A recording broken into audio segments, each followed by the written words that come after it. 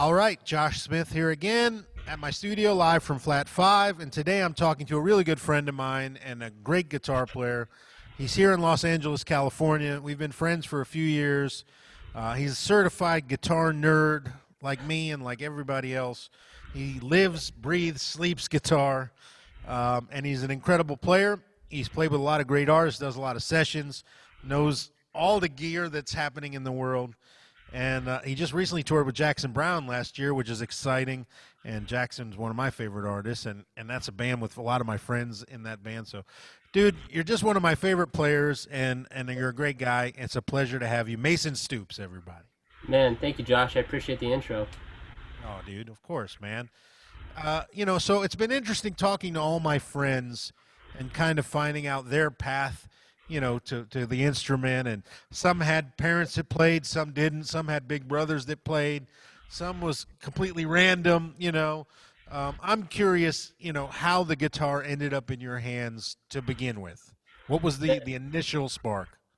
It was funny. I didn't really grow up in a musical family. My dad raced cars, and my mom was just a really great mom for us. And I there was a piano in the house. I remember that much, but otherwise, guitar didn't really hit me until maybe eighth or ninth grade. I had an art teacher who would get me into, he'd be playing music in the classroom, and then immediately afterwards he would give me a sticky note with different bands that we'd listen to, and that was my first kind of intro into music. And so after a while of that, I was like, all right, I really want to play. And a lot of that stuff early on, what got me going was like Fugazi and Green Day and a lot of punk bands, just because of this teacher. But I decided at one point I wanted to play bass guitar. It's like there was a solo that I'd heard on a record, and I was convinced it was a bass solo. So I asked my mom for a bass guitar, and she didn't know what that was. So Christmas morning, I got a red, like fake, like Chinese, like Strat copy.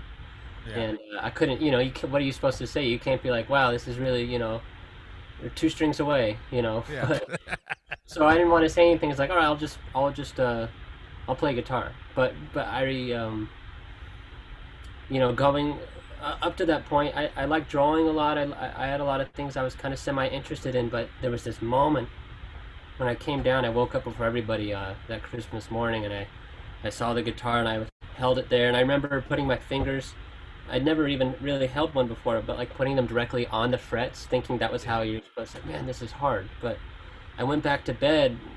No one else was awake, but it was like this just like electricity had gone through me, and it's like, I'm gonna be a guitar player now. Like, it just was so clear. It was like I was so sure of it, and it just it's felt like that ever since. That feeling's never gone away, but it was there instantly. And so that's kind of how the guitar came into my life, and it hasn't gone away since.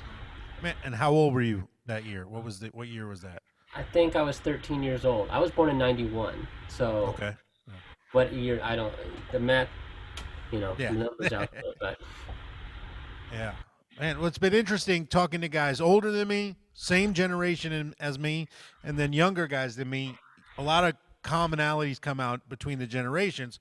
And one I've heard from guys your generation is Green Day has been really important, actually, with Huge. a lot of people from your generation, Huge. which is, I understand it. Like, I get it, it's but it's cool to hear coming from a lot of different people. No, I'm glad you said that, because that has been a uniting front where I think everyone wants to play cool for a while, and especially when you first meet, a few other guitar players, you might talk about pickups, you might talk about, you'll say all the right things, and at some point someone will bring up Green Day, and it's like this sigh of relief. So everyone's like, oh yes, I love Green Day, and Billy Joe Armstrong was, he was my first guitar hero. I mean, that's just what the idea, that image in my mind of that music and that sound with him on stage, and that Les Paul Jr. or that early Strat that was covered in stickers. I mean, that was it for me. It was like, guitar is cool. That confirmed it. Absolutely, man. So okay, so then what was next? Did they get you a book? Did they take you for lessons, or did you just start figuring stuff out?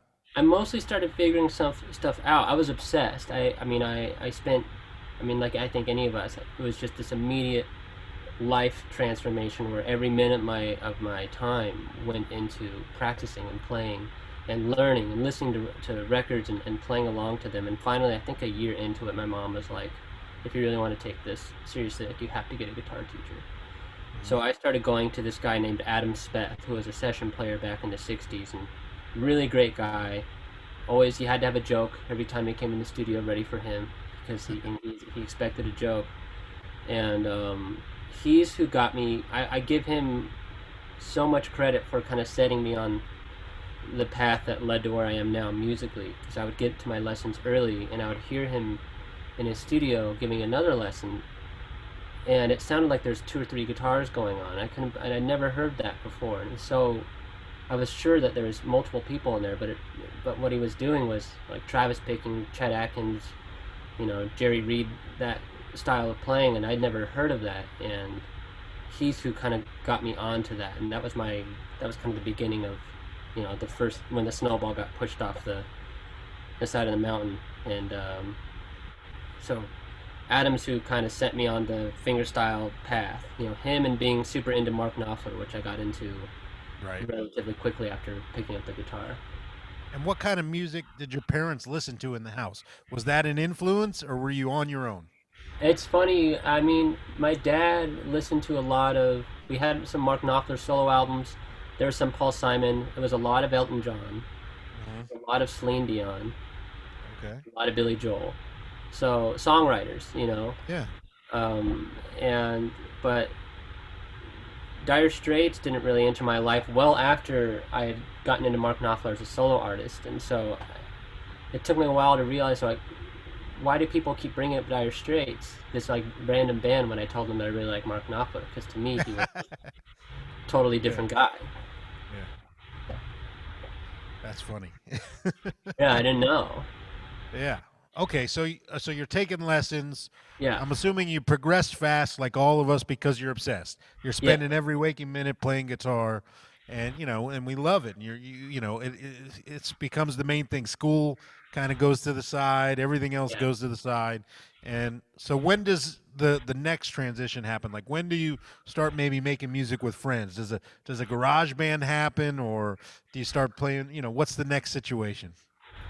I think, guitar, it had taken over my life to the point that I transferred into this classical guitar program at the high school I went to.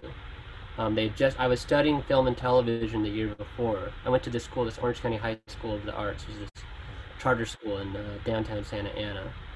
And but originally I'd gone there for drawing, and then I switched to film and television. But at that same time is when I picked up the guitar, and it was actually a film teacher there who handed me the flyer for the guitar program that was coming out the next year. Because I spent every day in the back of the classroom, I had this one acoustic guitar I would take with me to school every day.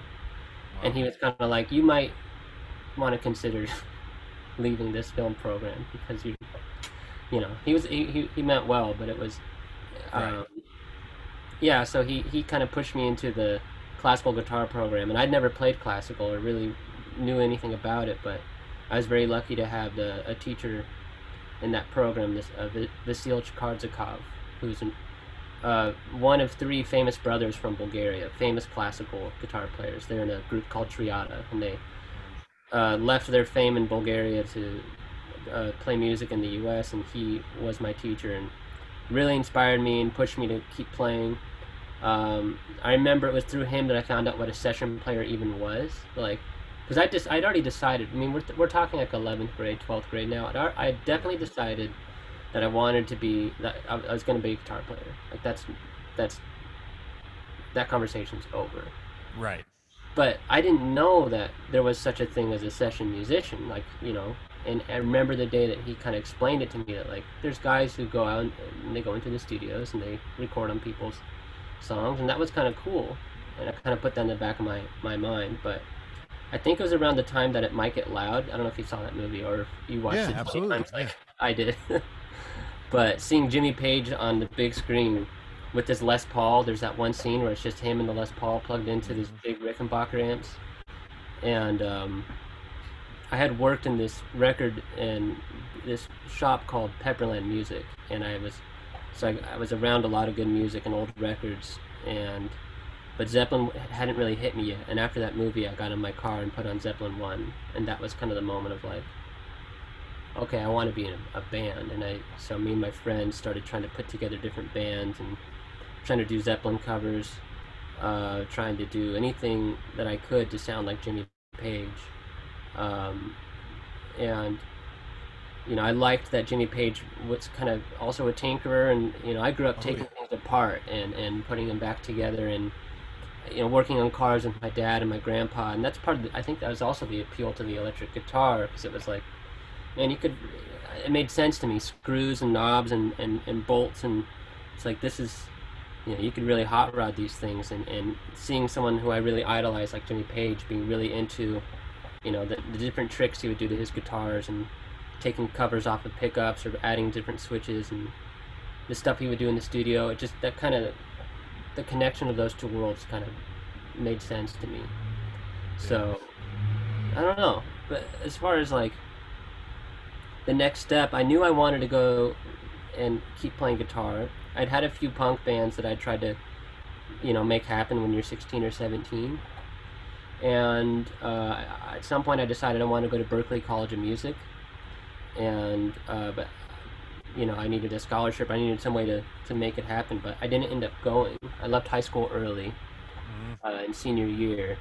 And that was actually, this is a great tangent, because I left because of like I was sad because of a girlfriend who had left me. It's like, I don't want to be in school anymore. I just want to travel and play guitar.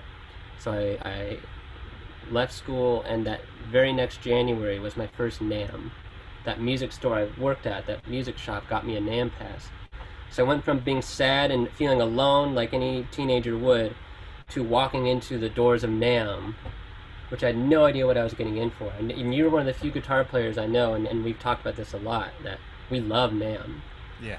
And the people and just the energy and just the new things every year, and that was my first experience of it. And it was at NAMM that I met so many pedal companies and gear companies for the first time. And this was maybe 2009, so a lot of the major pedal companies weren't even there yet. But right, that energized me, and I felt like I met this new family of people who were just like me, and loved gear and loved guitar. And it was through those experiences that I started doing demos at NAMM, and then I met Jamie and Julie at Earthquaker, who I owe so much to for what I have now really comes from what I learned from them. They would fly me around with them to different parts of the country to demo their pedals for different guitar stores and Guitar Center, and then at some point they asked me if I wanted to demo for different producers around LA, so that they were trying to get their pedals in studios and in producers' hands. And so I started meeting a lot of producers in LA, and through that kind of is where the momentum started for my session career. And but it all came from NAMM. It all came from being sad about an ex-girlfriend and going to NAMM. Yeah, well, I mean, guitar players and just the LA, professional musician community has a very jaded point of view when it comes to NAMM. Oh man, I'm going only one day for a couple hours, shake the hands I need to shake, and I'm fucking out of there. And I've always been the opposite of that, and it's because number one, I just love this stuff, but number two, my first experience was similar.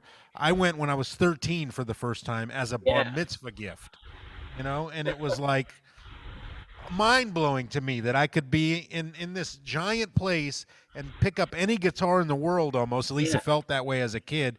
And then the next thing I knew, I bump into Steve Morse in line for the bathroom. And then, of course, we'd bump into Stevie Wonder, because you can't not see Stevie Wonder at NAMM.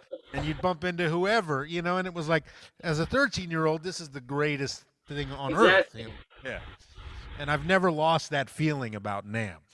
But I was going to ask you, your classical guitar teacher in school, it's really awesome that he was open enough to at least like share with you the possibilities available to you as a working guitar player, because a lot of classical teachers kind of poo-poo anything that is not in their purview, so you were lucky to have that kind Extremely of lucky experience. He I wasn't a traditional classical player. I mean, I was so new to it, and especially I'd only been playing for a couple of years when I auditioned for the program. And after my audition, he came and told my mom, he's like, it's a little rough, but like, the passion is there and the talent is there, and he gave me a shot.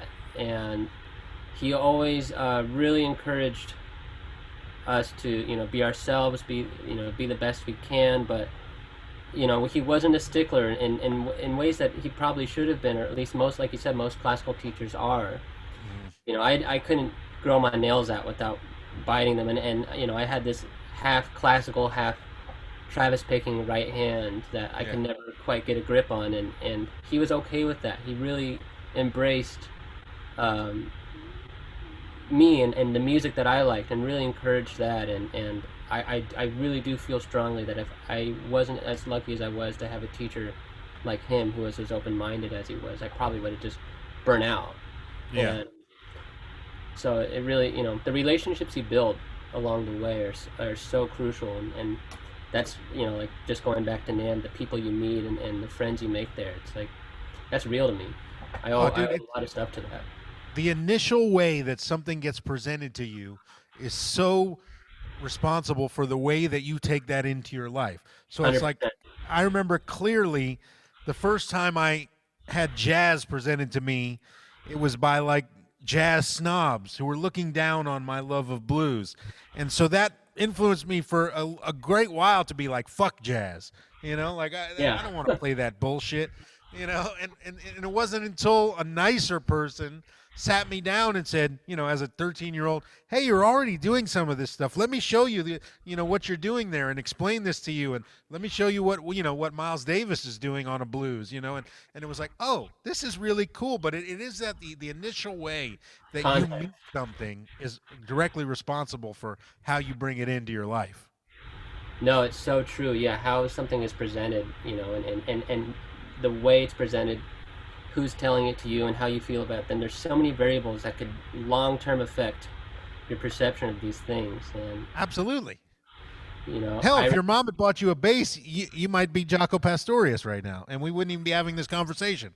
That's true. It's 100% true. I love it though. Those variables.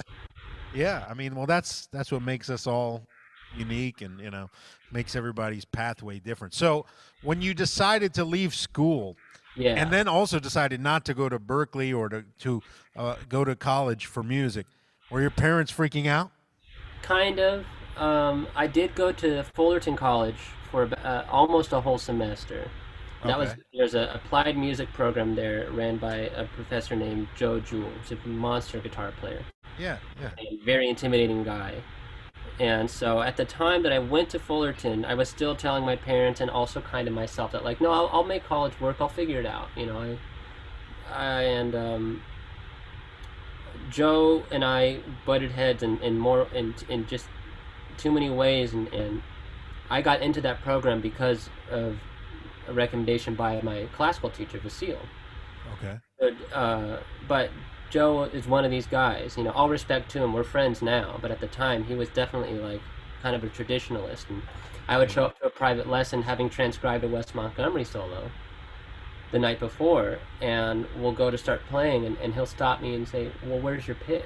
I said, well, I can't use a pick. I still can't really use a pick today. And he wouldn't even let me play because I didn't learn it with the pick, but Wes Montgomery used his thumb, so I've got 4 times the advantage on that guy, I thought. But it was in that period of time that I was still figuring out how to get to Berklee, what am I going to do with college, that I got, through a weird, almost Craigslist kind of website, I got offered a gig up in LA for a Sony Records artist who at the time was kind of more of a country thing, and now she's a much larger and successful pop artist, but they needed an auxiliary player. And they'd asked me, they'd seen some YouTube videos of some video demos I'd done for Eastwood guitars. Everything comes back to NAMM, but and I had been playing this kind of dobro style guitar, and I played a banjo-ish thing, and they're like, we need an auxiliary player who's young, and would you be interested in coming and auditioning? It's like, absolutely. But I didn't really play banjo, so when I came to the audition, I said, man, you'll never guess what happened. I was loading up my car, and I dropped the banjo, and I just couldn't bring it. But I did bring my, resonator, which kind of sounds like a banjo. Like, okay, that's fine. I really wanted that gig. I really wanted a real gig. My, the advice of my Berkeley representative, who was trying to figure out how to get me in there, when I told her that had this opportunity with this artist and this gig, she was like, take the gig. You're going to go to Berkeley, you're going to learn music for 4 years, and then you're going to probably go back to LA and try to get that gig that you got offered right now. Take it. If it doesn't pan out, you could always go back to school. Right. So I listened to her, and that was my first experience, both on a professional gig and my first experience playing with really incredible professional musicians. And I remember how intimidated I was the first day, and then a week later how much better I felt at guitar, just from learning from people who were better than me and playing with people who are better than you. And that made me realize how important it is to try to stay the worst player in the band, because you just learn quick. Yeah, I mean, fear is the best motivator. Being the guy in the room that everybody thinks is gonna fuck up, the least experienced cat, you make sure that you don't drop the ball, or otherwise maybe this business isn't right for you. But I remember being in those rooms my whole life as the young guy, full of, a room of amazing musicians, and not wanting to let them down, basically, or embarrass myself, quite honestly. Yeah. There's no, there is no, whatever. There's no thing that gives you more experience than those situations, being around better musicians and real world practical application. So I mean, you said in a week you felt like a better guitar player. It works that fast. It does. It really does.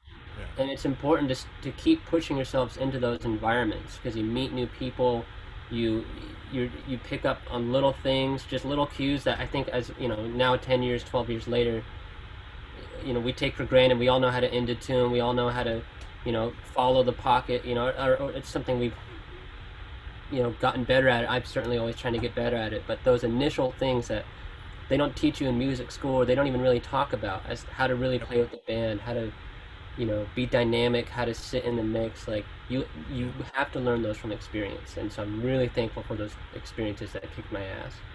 Yep. Whenever anybody asks me what's the best thing I could do to get better, it's like, well, dude, take every gig you can possibly take. Yeah. It's like nothing grows you quicker than being on a job. Nothing. There's no substitute. Yeah, it was from there, the bass player in that band asked me if I had played country music at all. And I lied and I said, totally, I play country music all the time. Right. Great, we've got this country cover band, and we, our guitar player dropped out, and we need one, and would you want to come audition? I said, sure. And I, like you said, those situations, here I've just put myself in this situation where I have to learn 40-something country tunes. I've never played country music in my life. But I learned the shit out of those songs, and I worked hard to get that audition. And it was from that opportunity that I started playing in this country band, and we would play every weekend around down in Riverside. We do 2 4-hour sets. It was so people could line dance, and it was so much work, and it was so much soloing. I'm so thankful for it. Talk about something else that like I fell into and owe a lot to, because country, it's the most guitar-driven music, I think, that's still on the radio. Like, it's all about the rhythm guitar. It's all about, Brent Mason, just the stuff that he can put on a record, or Tom Bukovac, those guys, learning their riffs and those solos and having to perform those every night. I learned a lot quickly from doing those country gigs, but I needed a telly, and that's kind of where this telly comes from, because I bought it a couple years before from a guy in Brea, California, and it was just a normal white telly. I think I paid $700 for it. And then in trying to modify it, I cut through a wire on accident, and I felt really bad. I didn't know enough about guitars, so it kind of sat apart for a couple years. The body was the base to my drill press for like a year and a half, and I lost the original neck. But when I started doing those country gigs, and they're like, hey, you should probably get a Telecaster, I was like, I have most of a Telecaster somewhere. Yeah. I put this guitar back together, and it's been my main guitar ever since. Yep. But that came from those country gigs, which came from that weird pop gig, which came from going to NAMM. So yeah. Well, and that's the way it works as a working musician. You have to be open to every opportunity, not turn anything down, and then really grab it when it's presented to you. Yeah. And you don't know where it's going to end up, but I mean, it's difficult enough to make a living doing this, so you have to just go the way it goes. Yeah, I'm still going. I think I'm still trying to go the way it goes. Yeah, exactly. Yeah. Dude, the Telecaster, I mean, it was the same for me.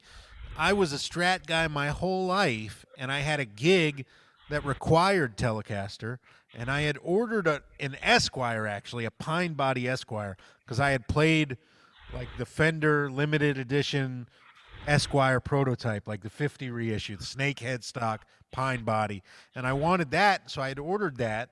I'd had Tellys over the years and sold them, and anyways, this gig came along, and I needed a Telly fast, and the person who I'd ordered this from, the Esquire, I just told him, dude, I need it to be a Telly instead. Do you have a regular Telly body? And he goes, the only one I have is Ash. And I said, that's fine. Just get it to me as fast as possible. He said, well, it had to be a solid color. And he sprayed it black, and it was like, as fast as he could put a guitar together. And it was like, yeah, that changed my life overnight when I got this guitar because I was never a Telly guy before that.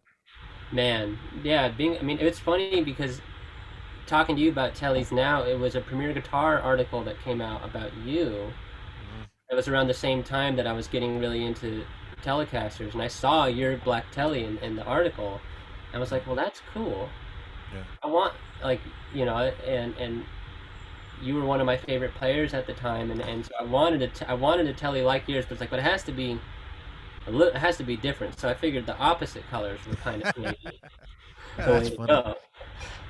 Dude, well, I was just in denial, I think, of the Telly most of my life. I knew it was right for me, and I kept putting it off until it just was so clear. Okay, yes, I'm a Telecaster guy, but it I took it's prodding, you know. it's I'm still it's funny because I was watching one of your Instagram live videos the other night, and someone had asked this question like, do you ever they're asking like, is it your main guitar? Do you have multiple guitars? And I remember because I'm at a point with this guitar that like we're married now, and it's a really Yeah, healthy relationship, and I'm happy.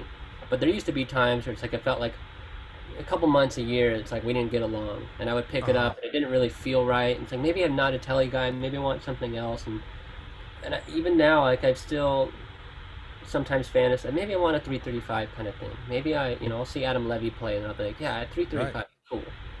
But then you go back to the telly, and it's so solid, and it just feels so reassuring, and there's just something really special about the simplicity of them that I'm just trying to embrace and Dude, accept.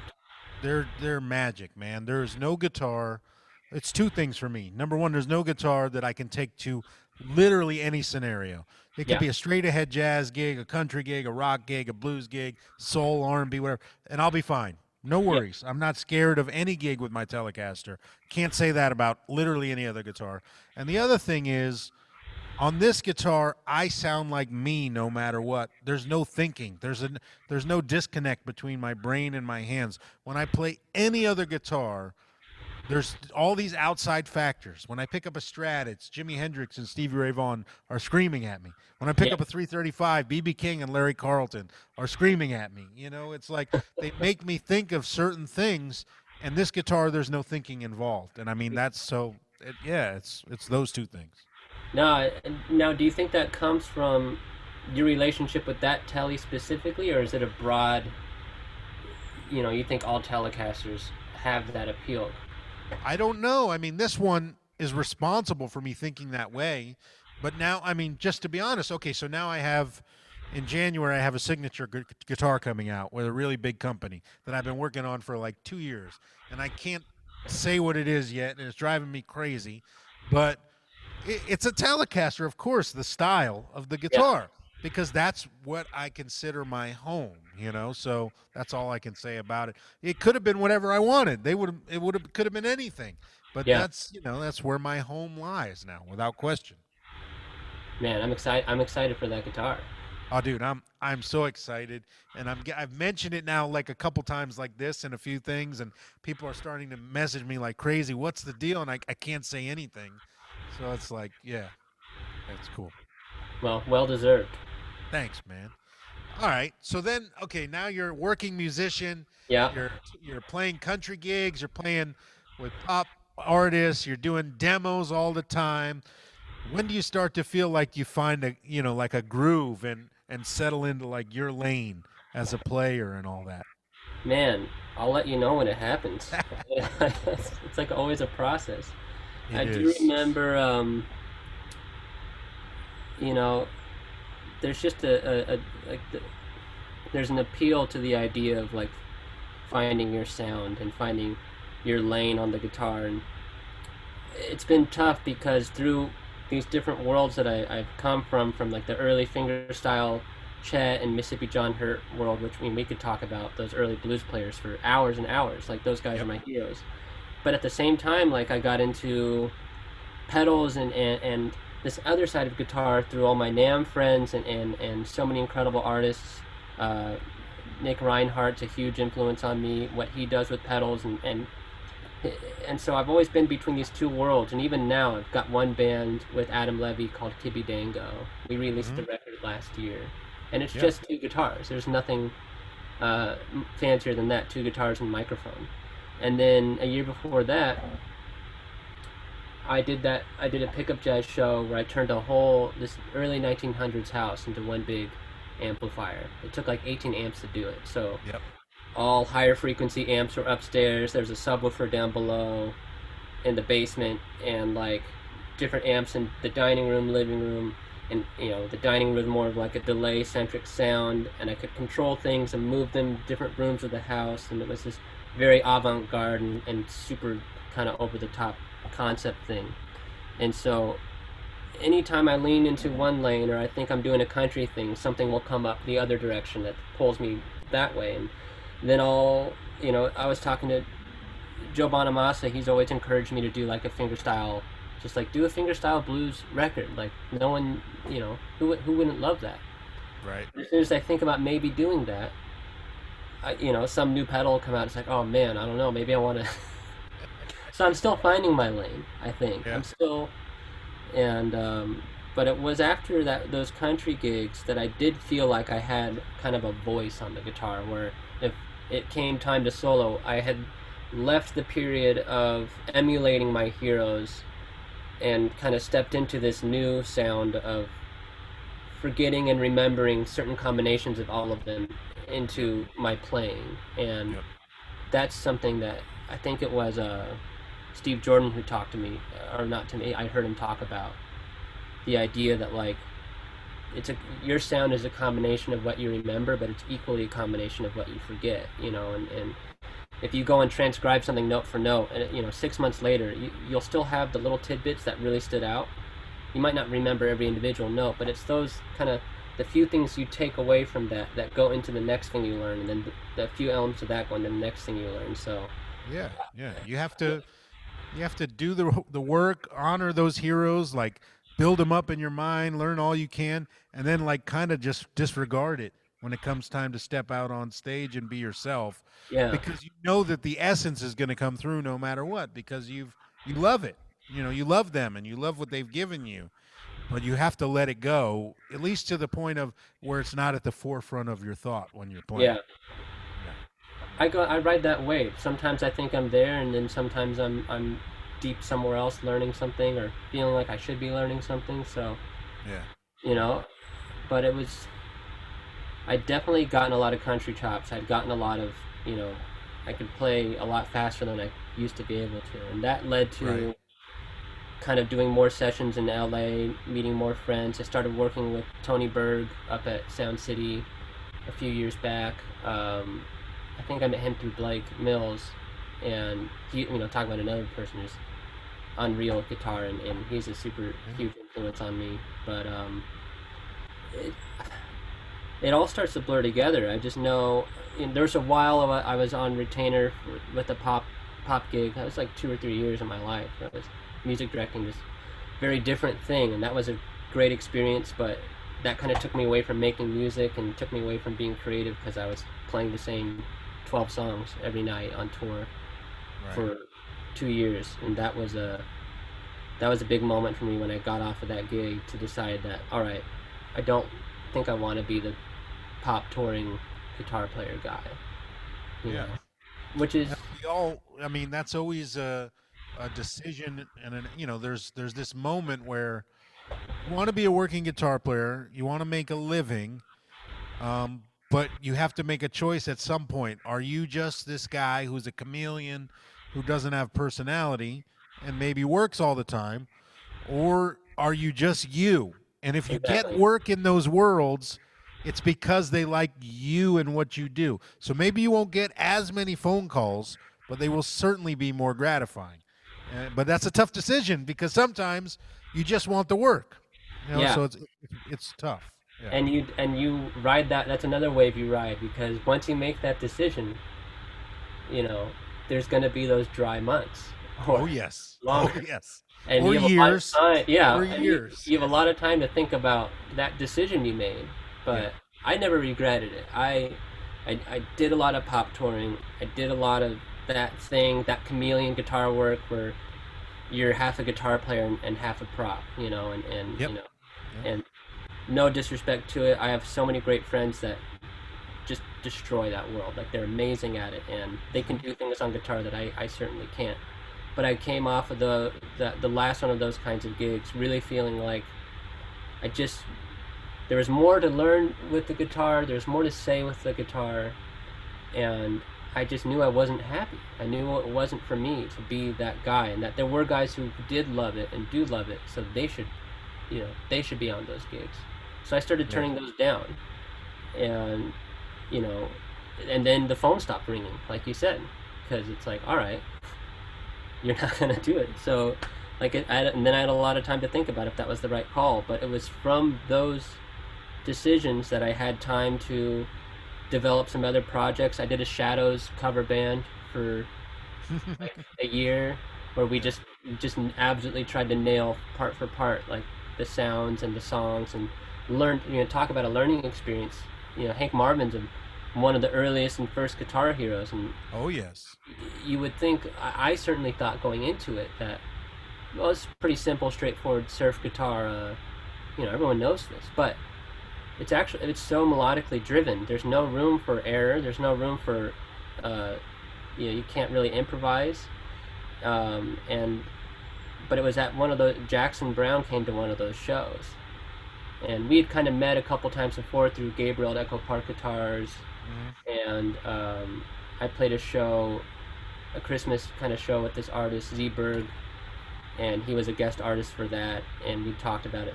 Kind of talk. We would always, Jackson's a huge gear nerd, more than Oh yes, he anybody is. realizes, Yeah, he is. Yeah. and I certainly didn't know. And our relationship leading up to when he came to that Shadow show was, he might text me or I might text him, but either way, around 2 in the morning, a Reverb link would pop up on one of our phones, and be, hey, do you think this is cool? And I'd be like, yeah, I think it's pretty cool. And then he'd buy it, and that was our relationship, sending weird Japanese guitars back and forth to each other at, like, in the middle of the night. And but he came to a Shadow show, and it was from there that we kind of talked about, maybe we should work on some songs together, or maybe put together some kind of duo set. And then a month after that, kind of talking about that, he was like, you should just be in my band for this tour. Yeah. And I said, yes, absolutely, I would like that. So, Well, it's funny, man. I've only played with Jackson once, and I don't know. I wouldn't say I know Jackson, but so many of my friends have played with him over the years, and I'm an enormous fan. My parents love Jackson Brown. Some of my first concerts, actually, as a child, were Jackson Brown concerts. We would no always kidding. go when he would come to South Florida, and then so Jeff Young. I played with Jeff Young for 20 years now. And Val and Mark Goldenberg, and I mean these are all my friends. So it's been interesting. I've been in places where Jackson's been there, and then we ended up playing together one time with Jeff at a gig somewhere on a few songs. And but yeah, I'm such a huge fan. I was so happy when you got in there and did that tour, man. And actually, literally in the last 3 days now, I've interviewed Mark Goldenberg, Val, and now you in a row. No kidding, Yeah. man. Those are two of my heroes. I mean, Oh yeah, man. Yeah. Well, it's a fun gig, man. It's a good chair to be in. I learn talk about learning a lot and being the worst player in the band. I mean, that was as good of a spot as I could have had. Oh man, just getting to play those songs is just I'd be happy. They're so great. Did you the word semi got now the incident on the first night of the tour, where I think I heard something about it. where yeah, we had no rehearsals at all with the full. We had, well, there was two kind of full band rehearsals, but we don't have a set list. We don't have, like, it took months of back and forth with Jackson to get even a few songs kind of sorted out. Like, should I learn these? I ended up just learning all of them as best as Yeah. I could. And but the first night of tour, in my first show, I couldn't be more anxious. And they bring out the set list and they hand it to me first. I'm like, okay, cool. It's about 10, 12 songs on here. I know 8 of these. That's pretty. Those are good odds. That's fun. I'm good with Yeah. that. So I take it back to the guys in the green room, and it's Jeff Young, it's Greg Lees, it's Fritz Lueck, and Bob Glob, Yeah. and I say, hey, here's the set list for the night. Like, it's gonna be a good show. And then I think it's Bob that says, oh, cool. Is that the first set or the second set? I don't know. I don't know. It's like, yeah, well, we don't have an opener, so Jackson will take the first set. We'll play that, and then we take a break, and then we do the full set after that, and that's like a 2-hour show. No one had told this to me, and then the show almost got canceled because of weather. But that Jackson demanded that we play anyway, and so he made it happen, and we're on stage. And as I'm plugging in my guitar the first time, they taped down an entirely new set list, and this is like 20, 30 something songs long. It's crazy.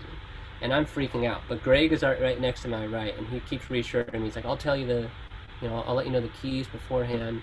If there's anything you don't know, we'll be fine. And so we get into a good groove. We're like more than halfway through the tour, or through this show. And I'm feeling semi-confident about how things are moving along. Everything's gone smoothly so far. And then Jackson starts introducing this next song. And I look down at my set list and it just says Fountains, which I didn't know what that meant. And I turned to Greg and I'm like, hey, so what's this next song? It says Fountains. And Greg, like, totally, like, his face goes pale and he's like, you didn't learn Fountains? I said, no, I mean, he sent me so many songs to learn. I guess I missed one. He's like, oh man, that's all you. That whole song is you. And it's this, suddenly I'm on, it's the worst nightmare situation. I'm on stage, like, with my hero and this incredible band, and Jackson's introducing this song, and I don't know it at all. And Greg is now strapping on his Jazz Master. He's like trying to think of what key it is, because he's been playing pedal steel on it for 20 something years. Right. So we're preparing for an incident, and I'm preparing to get very fired, like, immediately. And right before, like, Fritz starts counting it off, and then someone in the audience yells something, and Jackson goes, what? And they requested a different song, and Jackson goes, oh, that's a good song. Yeah, let's play that. And he skipped it, and we didn't play it, and that saved my ass. But I've never been more, that's the scariest moment of my entire life, and that was, so Yep. learn all the songs, I guess. Yep. I don't know what to Yeah, take. but even even the most prepared person can make a mental mistake. I've been there, where you fly in to help somebody out do a gig, and you're the fill-in guy, and they send you 28 songs for one show, and you somehow miss one, and they don't play 7 that you learned, but they definitely play the one that you somehow missed. Yeah. Exactly. That's how there were so many songs that Jackson had insisted that we were going to play. He told me to bring certain guitars that we were definitely going to use. And it was all different. But that was half the fun. He started calling it Stump the New Guy, because he would try to throw a new song out there every night that he knew I didn't know. And so he had a good time with it. But it took me a while to get comfortable out there. But and he had guys who'd been with him for 20 years, so it's like he can throw whatever at them. Yeah, man. I mean, filling in for Val, I mean, those are big shoes. Mark, too. There's a great video that every guitar player should watch. I send it to people when they ask, like, what does a pro guitar player really look like? And it's a rehearsal of them actually doing that song, Fountains of Sorrow. And they were filming this rehearsal, or it's like a sound check. And for whatever reason, this camera is pretty much on Mark Goldenberg the entire time. But his playing, just start to finish, is so perfect. His solos are perfect, of course, but Yeah. The way he responds to the vocal lines, the way he drops out and just fills things in, it's a master class. Yep. Everybody should check that out. Mark Goldenberg with Jackson Browne, Fountains of Sorrow. Yep. Dude, I told Mark the other day when I first saw him on a gig, it was I'm Alive tour, and he plays that brilliant solo on I'm Alive. It's so simple. And I told him, I'm like, dude, that solo was important to me as a kid. And he goes, you realize Jackson comped that solo? Like I had to take it 30 times and Jackson comped it together. And it's like, I was like, you just ruined it for me. Yeah. I believe that he's known to be particular in the studio. Yep. He has amazing ears. I've still to this day never met anybody with ears like Jackson's. He hears everything. Nice, man. Well, that sounds like fun and a nightmare at the same time. Exactly the best way to describe it. All right, let's get into my 10 questions. Great. All right, number 1. When you first started learning and playing, was there a song, a lick, just anything, a little idea that when you figured it out and you got it under your fingers, it really just like set the hook, like, oh my God, I'm so proud of myself. I can't believe I just got this. That's it. There's no turning back, you know? Man, I think there's two big ones. One that every guitar player goes through, and it's just the you know that thing, just the when you bend that, because that's just on every rock and roll record ever. Yeah. Yeah. And it's just a sound that you can't really. Of course, I'm out of tune, and I sound like I've never played it before. But I remember the first time I did that, and that was a moment where I just felt so cool. It was like unlocking a cheat code or something to my life. It was just like, oh my God, like that thing. Like, I don't know. That was a big one. I was maybe like 2 weeks into playing guitar, and that blew my mind. But a big one for me was finally nailing the intro to Alice's Restaurant, the Arlo Guthrie tune, fingerstyle. Because he's not recognized for his guitar playing, but Arlo Guthrie is a monster fingerstyle guitar player. He can play stuff that I still haven't heard a lot of. I mean, there's Buster B. Jones and there's Guy Van Duzer. There's some great fingerstyle players that are even including Arlo still alive, but never heard anyone play some of the stuff that Arlo does. And that intro,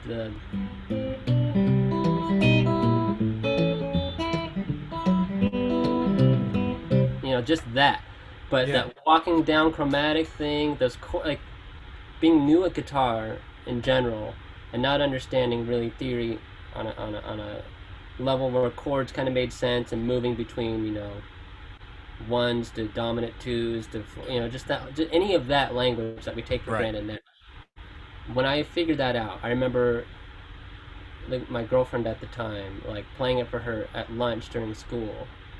And just her being proud and me feeling so proud of myself, because it's just something I spent hours. I was a huge Arlo Guthrie fan, and there's just something about that song and that part that seemed like it was one of those things that I told myself I'll never be able to do.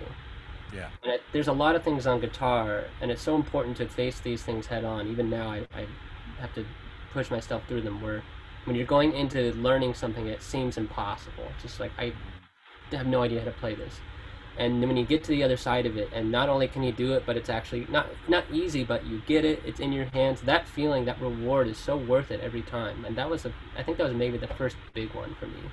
That feeling is it's the greatest feeling when you look at something from the beginning and you think, no way I'll ever pull that off. And then, a week later or whatever, or a day later even, sometimes, depending on, you grow fast, it's like, holy cow, I got this, and it's so gratifying. 100%, yeah. And if anything, it just makes you go further, because it's like you get so inspired to know this is possible. Exactly. It's important. That's the momentum. People talk about practicing or how to practice. I'm still, I go through waves of being good at it and being bad at it. And they want to know, well, do I practice scales? Do I practice modes? I said, whatever.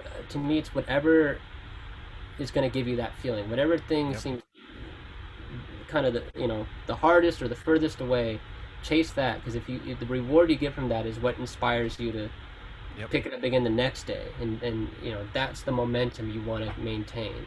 Yeah, the most important thing about practicing is not how many hours you practice or what necessarily you practice specifically.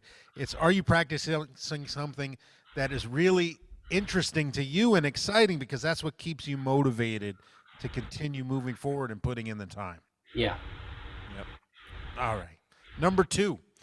What's the first solo you ever learned note for note? Oh man. Let me think about that.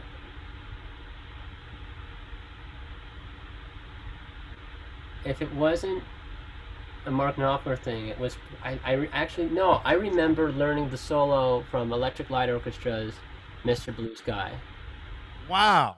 because that That's a solo completely oddball one. it's just so melodic and cool, and it's just a. Uh, what how does it go? I see. I haven't. Uh, That's whatever. it. I don't remember. That's it. Yeah. Yeah.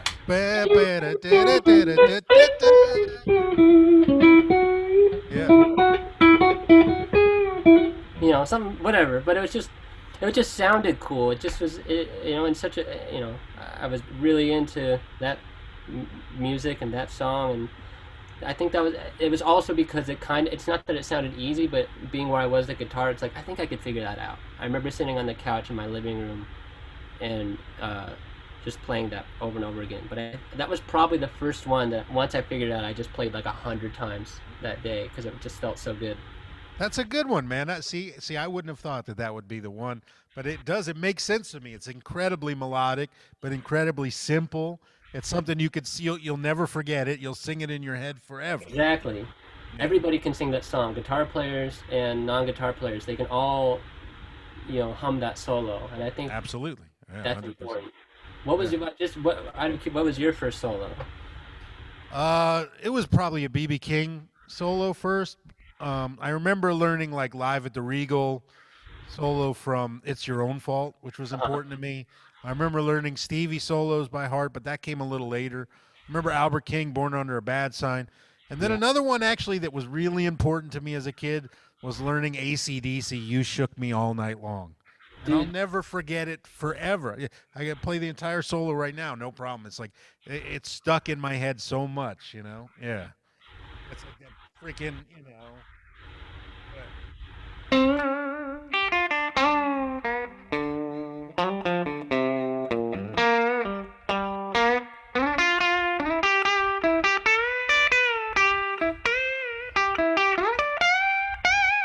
Whatever, and it keeps going. But yeah, it doesn't matter. I'll be 70, and I'll remember that solo note for note. You know. see, the one that I think I still like, if you ask me to play like in the moment, at any given moment, it would the Good Times Bad Times solo. Jimmy Oh, Page. that's a good one. Yeah. That's such a good. That's still my favorite solo he does. It's the first song on their first record. It's Yep. got that Leslie sound on the solo. Exactly. It has everything you want in a guitar solo. It's so good. That one note that they do, he pans at it from, the it's like I said, coming out of it, Mike It Loud, and being just like, you know, Jack White, the Edge. Those guys, great. They're cool, but oh my God, Jimmy Page is the coolest person on the planet. And then hearing that solo from that song, and of course there's John Bonham's drumming on that song, which is just it's Unbelievable. unbelievable. But that It's their solo is first like, song on the first record, and it's probably my favorite Zeppelin song ever. same. Yeah. Yeah. All right. What's the first thing you play when you pick up a guitar? Do your hands just go somewhere? Mine do. You have that E chord you do Yeah, all the with time. the Yeah, with the nine on top, right? yeah, yeah.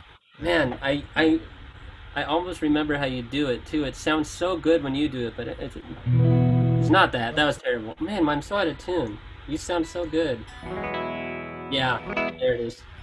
It I used hear to that. be always like something like that, Yeah. I mean, mine's always going to be because oftentimes if we're talking about picking up a different guitar or someone else's guitar and you kind of are figuring out what it wants Yeah. or what it feels like, Yeah. really just those, just what's ringing out.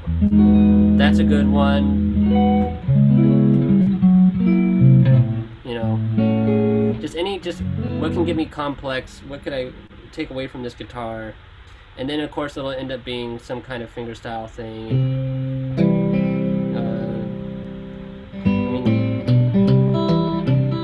I mean, anything. Man, I don't know. I'm trying to think of what I do on guitar, and now it's like I've never played guitar before. When you sit down and watch TV with a guitar in your hand, what just comes out? Oh, Without it's always thinking gonna be about like a Knopfler thing.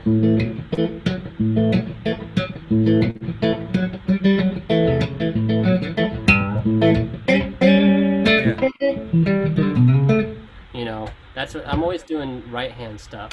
Yeah. You can sit there without your left hand. You could be, with the remote and just.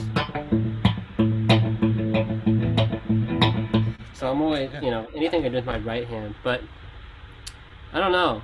It's even just G chords. I love cowboy chords. I love. Oh yeah. Just anything you could really hear what the guitar is doing and what the guitar wants.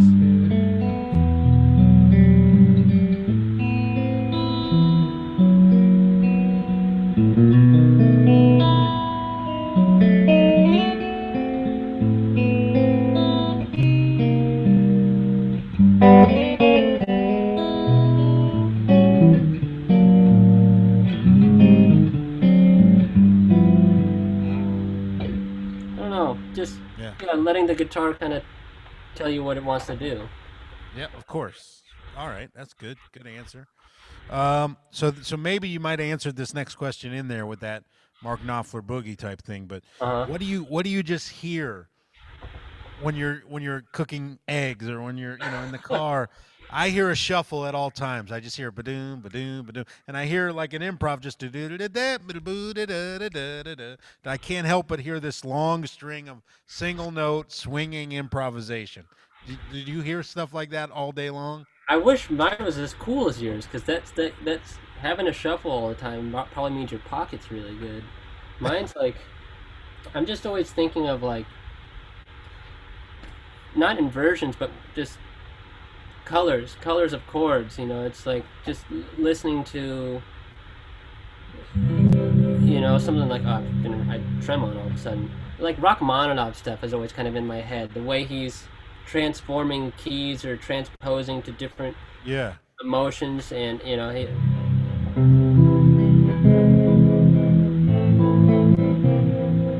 all those kind of movements. And I'm always listening for that kind of stuff and new ways. Someone showed me, there's one recently that just was so cool and musical and simple, which is actually kind of similar to that. If you were walking up and then you sharp 5, everyone knows this sound, it's Roy Orbison, whatever, to the dominant, and then you can go to the 4, but then you do the same thing there.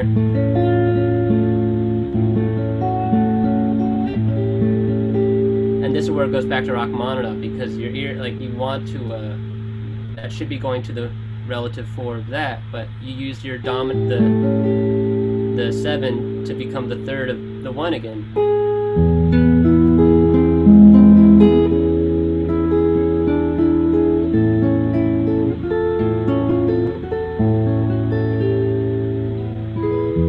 And anyway, it was just this ascending, really beautiful piece that I had heard, and the way melodies could play against it, and the way it could really build, and that was something that really, I couldn't get that out of my head for like 2 weeks, 3 weeks. It was just some musically interesting. It's a good thing to have rolling around in there all the time, though. I mean, for me, the last few weeks, it's been something similar. Actually, for the last few months, I got sucked down the Barry Harris rabbit hole again on diminished sixth.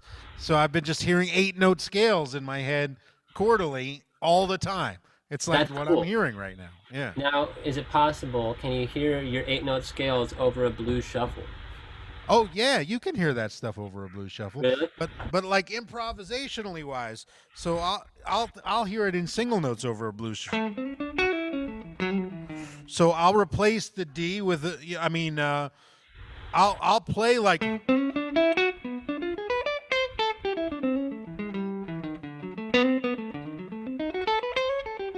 So there I used I used the 2 as a diminished chord, to lead me to 4 really, and then I used the flat 5 to get to the 5, and then I used the flat 6 as the 1. You know what I mean? That special note in that the Barry Harris scale or whatever. But yeah, I hear it as like a single note thing. The great thing about 8-note scales is they just work out rhythmically so well.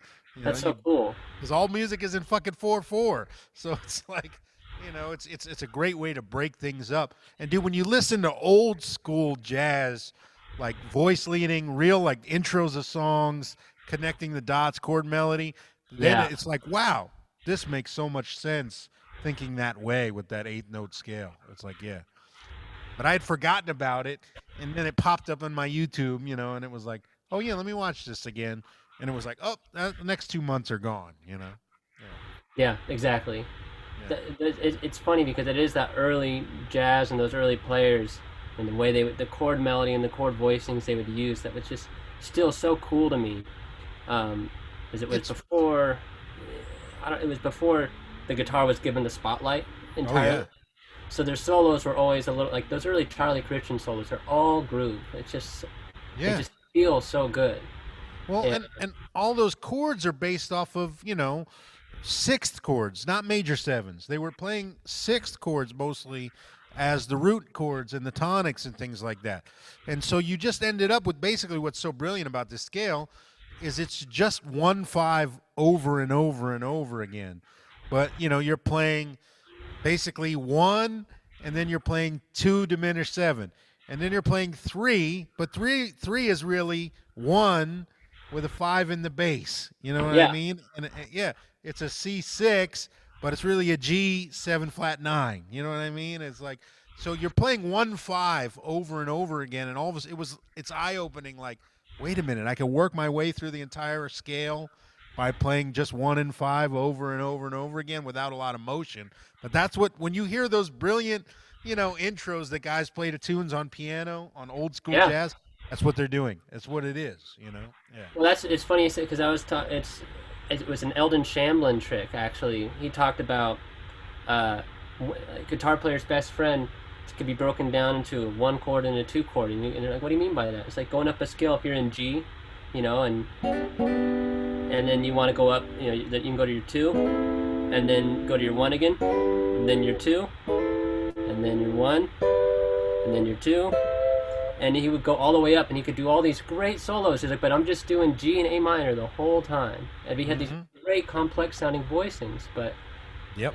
it's always, I know a lot of musicians, or maybe it's a stereotype that I assigned that made me intimidated by jazz early on, where I thought that jazz was about how complex you could make things and how just off the wall you could get, and that was intimidating. It was kind of stressful, as a young and new guitar player when I was first getting into it. But it was the more I studied and listened to the greats and talked to people about it was kind of the other direction. It's like, how much color can we throw at this wall with the least amount of, it really is just a couple simple things. It's 1 or 2 notes that are changing that can completely change the vibe or the energy of the chord, and so many of those chords are relative majors and minors of each other, or the Oh two. yeah. It's really very almost compact. Like there's not, there's It's yeah, very compact. It's, the thing that gets complicated is what you play when you actually land. Then you got a yeah, lot of options. You can play complex shit, you can go crazy. But the thing that makes what's so special is the way they're going through. They're connecting one thing to the next with just these a million variations on, but basically very simple formulas. The yeah, same thing Rachmaninoff is doing, or all these guys. They're creating a bridge between chords, either diatonically or non-diatonically, but some pleasing way. And then, yeah, when you land on a chord as an improviser, you got to know something to play. But man, it's all about the connection. yeah, 100%. Yeah. All right, number 5. We talked about this already, but it's a good question. When did you feel like you started to break away from those influences, like you said, and your voice started to come out?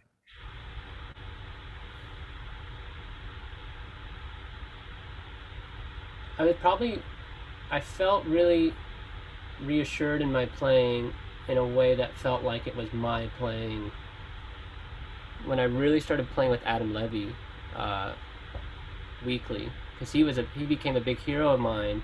Hmm. I would come and see him play in LA, and I kept trying to figure out ways to talk to him and especially play with him. And so we started doing lessons. And he's such a, if you don't know Adam Levy, he's I mean you know him, Josh, but I'm just Hmm. trying to describe him. He just has this very calming presence about him outside of the guitar, but then when he plays, he's just unbelievable, and there's so much energy, and he's just like this Buddha almost of guitar, where he's so wise and quiet and calm, but he says so much with his playing, and that was really inspiring to me. So I kind of tricked him into playing a gig with me. Because after a lesson, I was like, we should play, music together sometime, like a gig. He said, yeah, that'd be great. Um, so maybe like once a week. He's like, man, the only times I have available is like 8:30 in the morning on Wednesdays. So, oh, that's a crazy coincidence. That's me too. And but I just wanted to play with him, but that was his only slot. And he's a talk about someone who's committed. He gets up at like 5 in the morning. He'll go for a walk. He'll meditate. He'll practice. He'll learn the song, and he'll write something.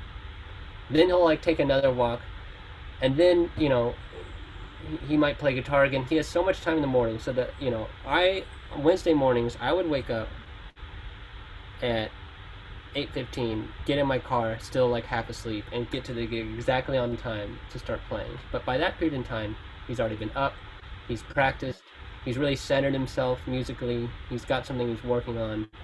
And that kind of preparedness and playing with someone on that level every week and in such a bizarre time of the day or the morning, kind of putting myself in an uncomfortable position.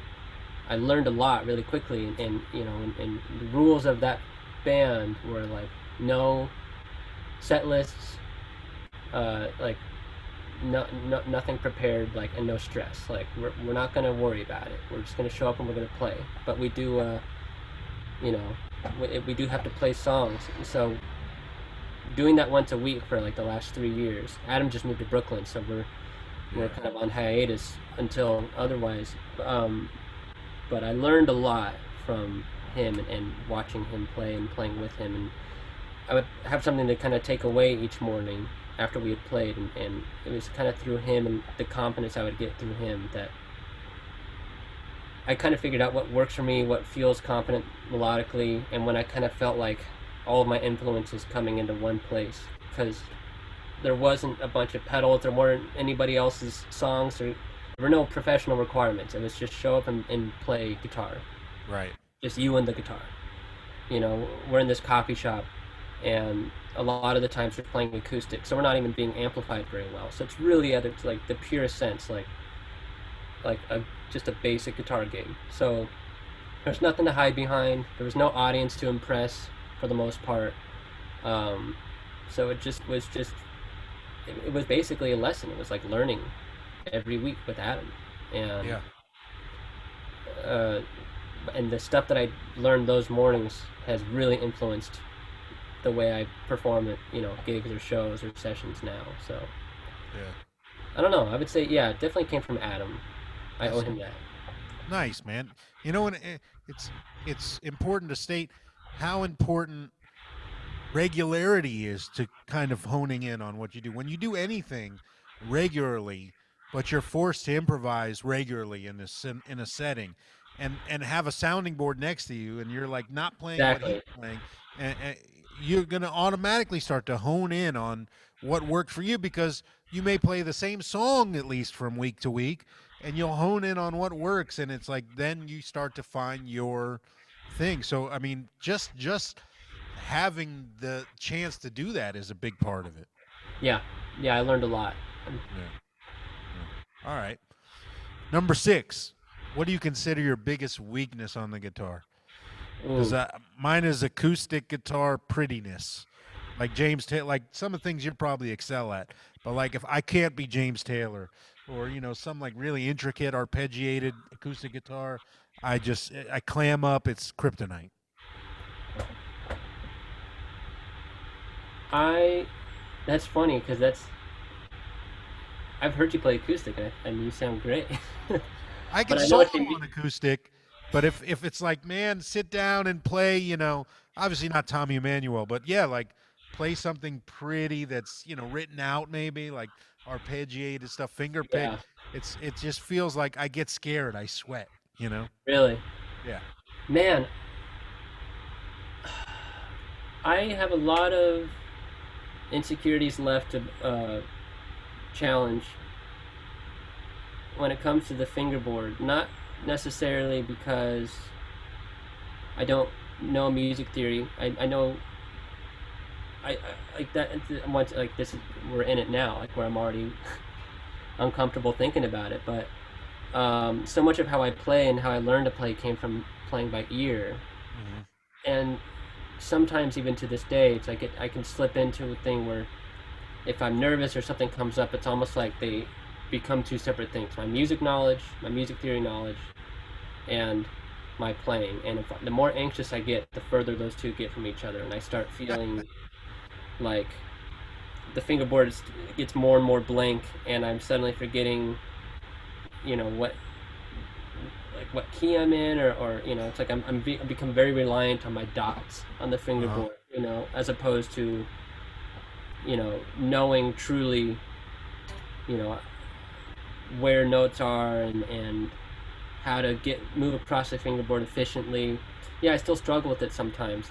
And it's it's also just kind of the nature of how I learned to play. I when I did the Jackson tour, it's like I had three different guitars tuned.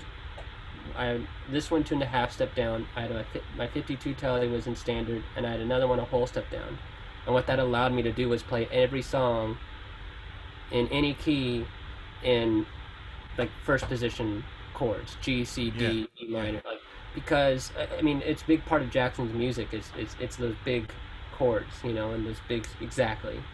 But it also is because that's where I'm really comfortable. I love using capos. I love utilizing open strings. I love letting kind of the nuances of what you can do with these initial basic chords. You could do so much and say so much, and a lot of that came from what I learned from the fingerstyle stuff back then. And Mhm. so now, if when I've suddenly gotten more than one time or more than a bunch of times, I've gotten thrown into like a jazz gig, and uh, I can lose my grip pretty quickly if I am not in the zone, and sometimes I'm on it, and sometimes I'm still like, fuck, what key are we in? Right. And Right. so that Dude, I know happens. that feeling. We've all been there. Yeah, I know that feeling too. I mean, yeah. Oh it's man. All crazy, right. but I'm working on it. Yep. Well, you sound good to me. I mean, Thanks, Josh. dude. So, who's a huge influence on your playing that maybe people would be pretty surprised to hear? Um, I guess Green Day, maybe, but who yeah, else? I mean, Arlo Guthrie, I think, is one that people are usually shocked by, but he was a huge influence for me, um, musically and guitar wise. Um, and I'll always say Mark Knopfler, and I think, and the surprise is less that people don't know who Mark Knopfler is, but that it's not so much Dire Straits. It's those, his solo records, the record Shangri La, like Oh yeah, 90% of it's what a I play killer. on guitar, I feel Yeah. like comes from that record. Yeah. It's a textbook example of just great guitar parts and great guitar tones. It's like the whole thing is either a 54 Strat or his 58 Les Paul, and it's recorded beautifully at Shangri-La Studios up in Malibu. Yep. They're great, simple, beautiful songs. Like one of the greatest sounding Strat solos ever is on this song called Our Shangri-La, and it's just a beautiful, simple single note lower string solo on a 54 Stratocaster, and I still go back to that to kind of reset my ears sometimes. But so it's the solo record era of Knopfler that is a big influence. And then who else? Uh, Any oddball one out of left field? I was really into Adrian Lake for a while. I don't know if you guys remember. Yeah, I know that is. Yeah. Yeah, he was cool. Um,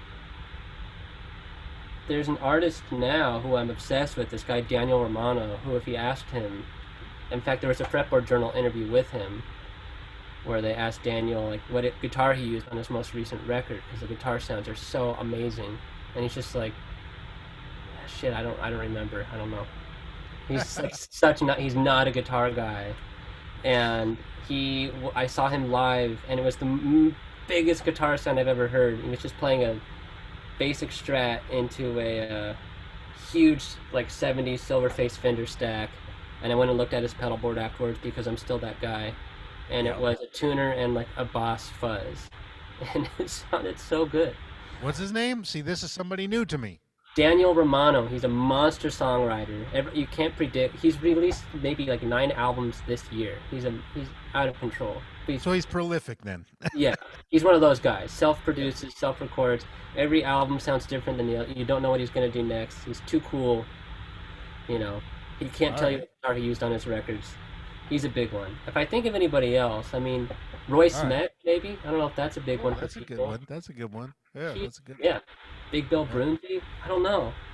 yeah. Yeah, well, you listen to good stuff, and you don't.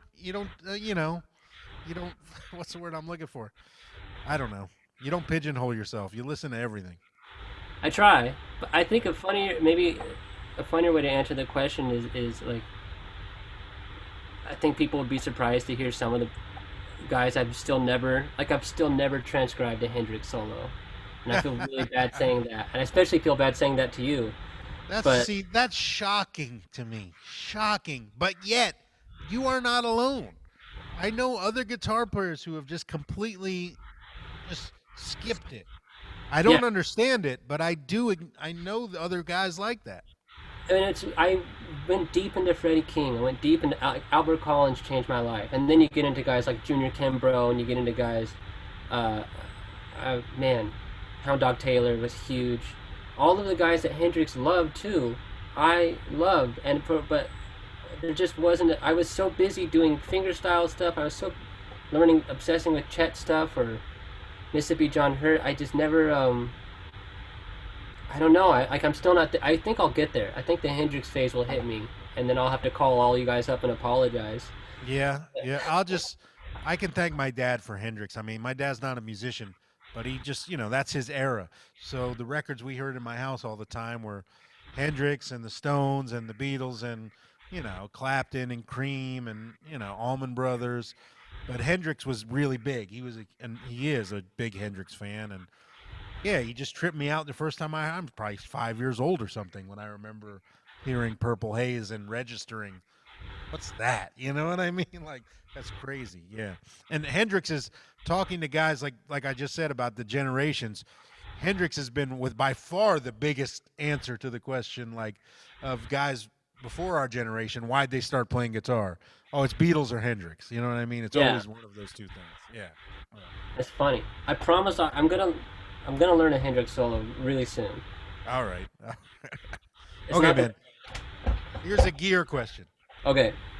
Would you rather have a great guitar and a shitty amp or vice versa? Great amp, Yeah. no question. Yeah, I'm with you 100%.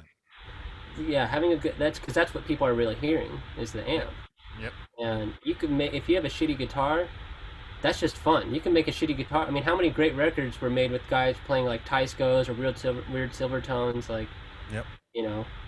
Uh, so to me, I'd rather have an amp that I trust and know sounds great, because then you can have all the fun. Just try half of my most recorded guitars in my session, like racket over here, are really bad guitars, but Yeah. they sound super cool when you record them. So, but Yeah.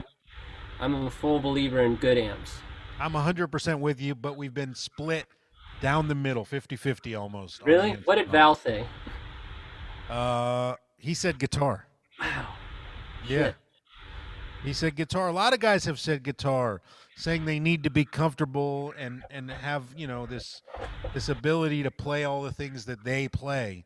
And it's more about the guitar for them. And for me it's the opposite. I know I'll give a better performance with an amp and a rig that I can be comfortable on with any guitar than if I had my guitar and some solid state great Exactly. or something. You'll get a bad show out of that rig. You know what I mean? Yeah. Yeah. 100%. Yep. All right, cool. Well, we're on the same page. Good. I'm glad we're still friends. All right, man. Number 9. What keeps you pushing forward? Is it just that you love this thing so much, or is there something that makes you keep working on new things? I'm super obsessed with being better tomorrow than today. But what keeps you pushing like that? What are you looking for? Where are you going? Some sometimes I think I've got like a deep cause or drive, and it's like what fuels everything. And then sometimes I think like maybe I'm just not that bright, and I can't operate beyond like I've turned my brain into one guitar machine. Like that's just all my brain can do now is think about guitars. So maybe I've just rewired myself to the point that that's like the only way I can see forward is Hmm. with the guitar in my hands. But Okay. you know, but if it's not that, we can put that aside. Maybe it truly is that I just I mean, like I said, when I that feeling I had when I first picked it up that morning. Not only do I still feel that way about guitar, but it still that feels like it was yesterday. Like it's made my life so.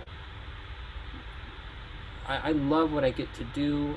I wake up being so stoked to be a guitar player because I was such a huge nerd and not really there were kids in school that I definitely thought were cool and other people thought were cool, and I understood that I was not one of them. And guitar to me was something that was cool, and only cool people did leather jackets and that whole thing. And so I felt like when guitar hit me I had this connection with it. It just was reassuring, and it kind of was like, man, guitar isn't a guitar is what you make it, and I could do what I want with this, and I just felt so invited to it, and like just bonded, and I still feel that way. I'm just so in love with guitar, and the more I've gotten obsessed with it and dug into the history, the people who made, spent years obsessing about Leo and Freddie Tavares and all those early guys at Fender, and then Ted McCarty and all the important guys at Gibson and what they did. The history just gets cooler and cooler. The more you learn about it, the more the Yep. stories are just unbelievable. I've been digging into Japanese guitar history recently, and there's the stories for that are unbelievable. So to me, it's just a gift that keeps on giving, and Yep. so I will always love guitar. I definitely, and especially with what's going on in the world right now and being holed up most of this year, it's challenged a lot of how I feel in terms of like I love guitar, but man, does do people need to hear it? Do people need to hear me play guitar? There's so many great guitar players, out there, and do I, am I really contributing to the cause, or am I just the world's biggest fan? You know, and I went through 3 months where I like was kind of playing but not, and I was just drawing a ton. Hmm. Um, kind of trying to figure out if I wanted to still play or if I should still play or if maybe people have heard enough of me, and then I came out the other side of that really excited about guitar in a different way and finding new things to explore on it. And so at this point I kind of just have an agreement with the guitar, or maybe with myself, but where it's just like, I trust you, I trust we're in this together. It's like I said, this is a marriage, and Oh, dude, absolutely. we're just gonna do this, and wherever it takes, I'm really happy with guitar, and Yep. there's a lot of people who I think are still trying to find their thing, or maybe spend their whole life finding their thing, and I feel lucky that I've had this for as long as I've had, and that I've been Yeah. able to make a career out of it. So Dude, it's a definitely a lucky thing to have found your purpose at such a yeah, young. I feel thankful for it every day. I mean, I got exactly. this thing when I was 3 years old, and it's like it's been my purpose ever since. And so my personality is I'm gonna always be working hard because I want to be. If I do something, I want to be as good as I can be at it, and so I'm pushing at it. But then the other side of it is I almost feel like a duty to this guitar, like I owe it to the guitar because to put as much effort as I can because the guitar is directly responsible for all the good things in my life, Yeah, literally all of it. I yeah, wouldn't have my wife, which means I wouldn't have my son, I wouldn't have my house, I wouldn't have my friends. I wouldn't have, it's like it's directly tied to everything great in my life. So I owe it all of my effort. Yeah, that's yeah, I couldn't agree with you more. That really strikes the chord, no pun intended, of the feeling. Just Exactly. like, man, I've built my life around this, and it's only been great. Like, Yep. um, I remember someone was asking me, it was my girlfriend. We were talking about the Wrecking Crew, and those guys were the coolest. Tommy Tedesco, that whole group, legends, and they made tons of money, Yep. Yep. And my girlfriend was like, "Aren't you? Does it make you feel, I don't know, bitter or something that like people doing your same job, a few decades ago were just rolling in it, and 2020 here we are, and it's maybe slightly guitar's not maybe as lucrative, and I still feel like I think it's the same. I think it's relative. I think to be a guitar player, to be a professional musician, to make any money at all at it, to have a career where people respect you, and like that thing you're saying earlier, where they call you because they want you to play. They don't just need the chameleon; they want your sound. It's like I feel like I'll take it relatively. It's like Yeah. maybe financially isn't the same, but the Yeah. reward to me is the same, and I feel so lucky, and I love it, Yeah. and Yeah. yeah, I'm gonna be playing guitar for a while. Yeah. And we're not saying we don't want to make money. We want money. And we No, want good gigs. yeah. But The royal you should pay yeah. more. Yeah. But we'd be doing it anyways. That's the point. Yeah. All right. So that leads me to number 10 then. Where do you want to be in 5 years? Is it just keeping on? Or is it growing greatly? You got a goal in mind? You have somewhere you're trying to reach, something maybe as an artist, something as a side man. Where are you headed, man? That's a tough question. A friend asked me that. Right, you know Ryan Lerman, guitar Uh-huh. player. Yeah. Yes, Yeah. yeah.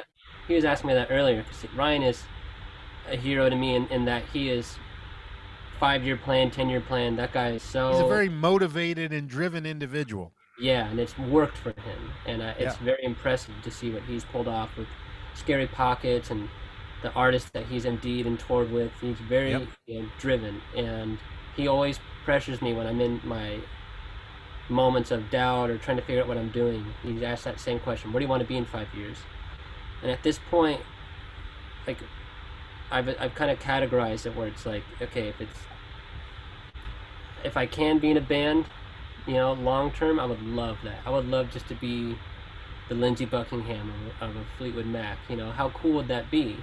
Yeah. It's what Jimmy Page being a session musician is what motivated me to do it.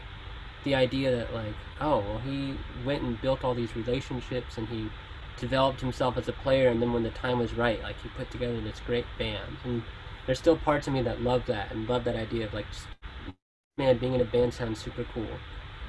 Hmm. So I can compartmentalize that into like I would love to be in a band. But I will say when I'm like in the studio, on a great like working on a really cool project that I'm excited about, you know, with an artist and with people in the room that are all there, and we're really just throwing ideas out there, and just coming up with new sounds, and you hear it back. You go to try something in the room and you hear it back in the monitors and it sounds huge, and like that feeling when you're in it, all those nights that where the phone wasn't ringing or you weren't sure what you were going to do, or do I want to be in a band, or like all of that melts away, and you just sort of, the only thought that's there while you're listening back to all this stuff is, man, I love what I get to do, and I love this. Yep. So I I do plan, and I'm working on releasing an album of songs, on my own, mostly for the sake of doing it, just to kind of check that off and see what that feels like and pursue that. I Right. would love to be in a band, but if I really knew what I had a plan, I'd tell you. But ultimately, it's just chasing that feeling. It's just chasing that moment in the studio where things just, time kind of goes away, and all you can think about is how great this song is, or how cool it is to be here. Yeah. Studio coffee, nothing tastes better than coffee in the studio, you know? Yeah. Yeah. Student. I mean, it's a great feeling when you You walk into the control room after a take that you already know is the one, Yeah, and that it comes up on the mains, and you're like, yeah, yeah, this was, there is magic in this. There's magic. 100%. And so, yeah, I'm still developing a 5-year plan or a 10-year plan. But All right, all I right. mean, if you had asked me that question 10 years ago, I, wouldn't have even dreamed that I would get to do some of the things that I've done now. Yeah, I would. absolutely. I remember when I was 17 or 18, and I made a goals list at the time, and one of the goals I wrote down was by the time I'm 30, I want to play in, you know, a band, not a famous band, not like a known band, but just to convince any group of guys who have bass and drums and a microphone to like let me play with them. If I could do that by the time I'm 30, that's gonna be great. So I'm 29 now, and I've done so much more than I thought I could. So I'm hoping that 5 years from now, I'm doing more than I, you know, Nice. hoped I could, sitting here now. So stay That's a tuned. good, that's a good attitude to have, man. We'll see. Nice. All right. So thank you. Members, thank you for watching. And if you're not a member, hit join here because there's going to be a video after this where Mason and I teach you a couple licks. We're gonna get to the essence of the Mason Stoops sound. So Oh think man, about what you want to play. But anyways, thank you, dude, for doing this. It's a pleasure talking to you and being your friend. And I appreciate you taking the time out of your day. no, Josh, you're a hero of mine, and it's an honor to be here and talk to you about the things that you and I would be talking about anyway. So Exactly. Yeah. yeah, I figured I talk about this stuff all day long anyways. Might as well do it and try to try to get some something whatever, something out of it. Who knows? Maybe other totally. people will enjoy it.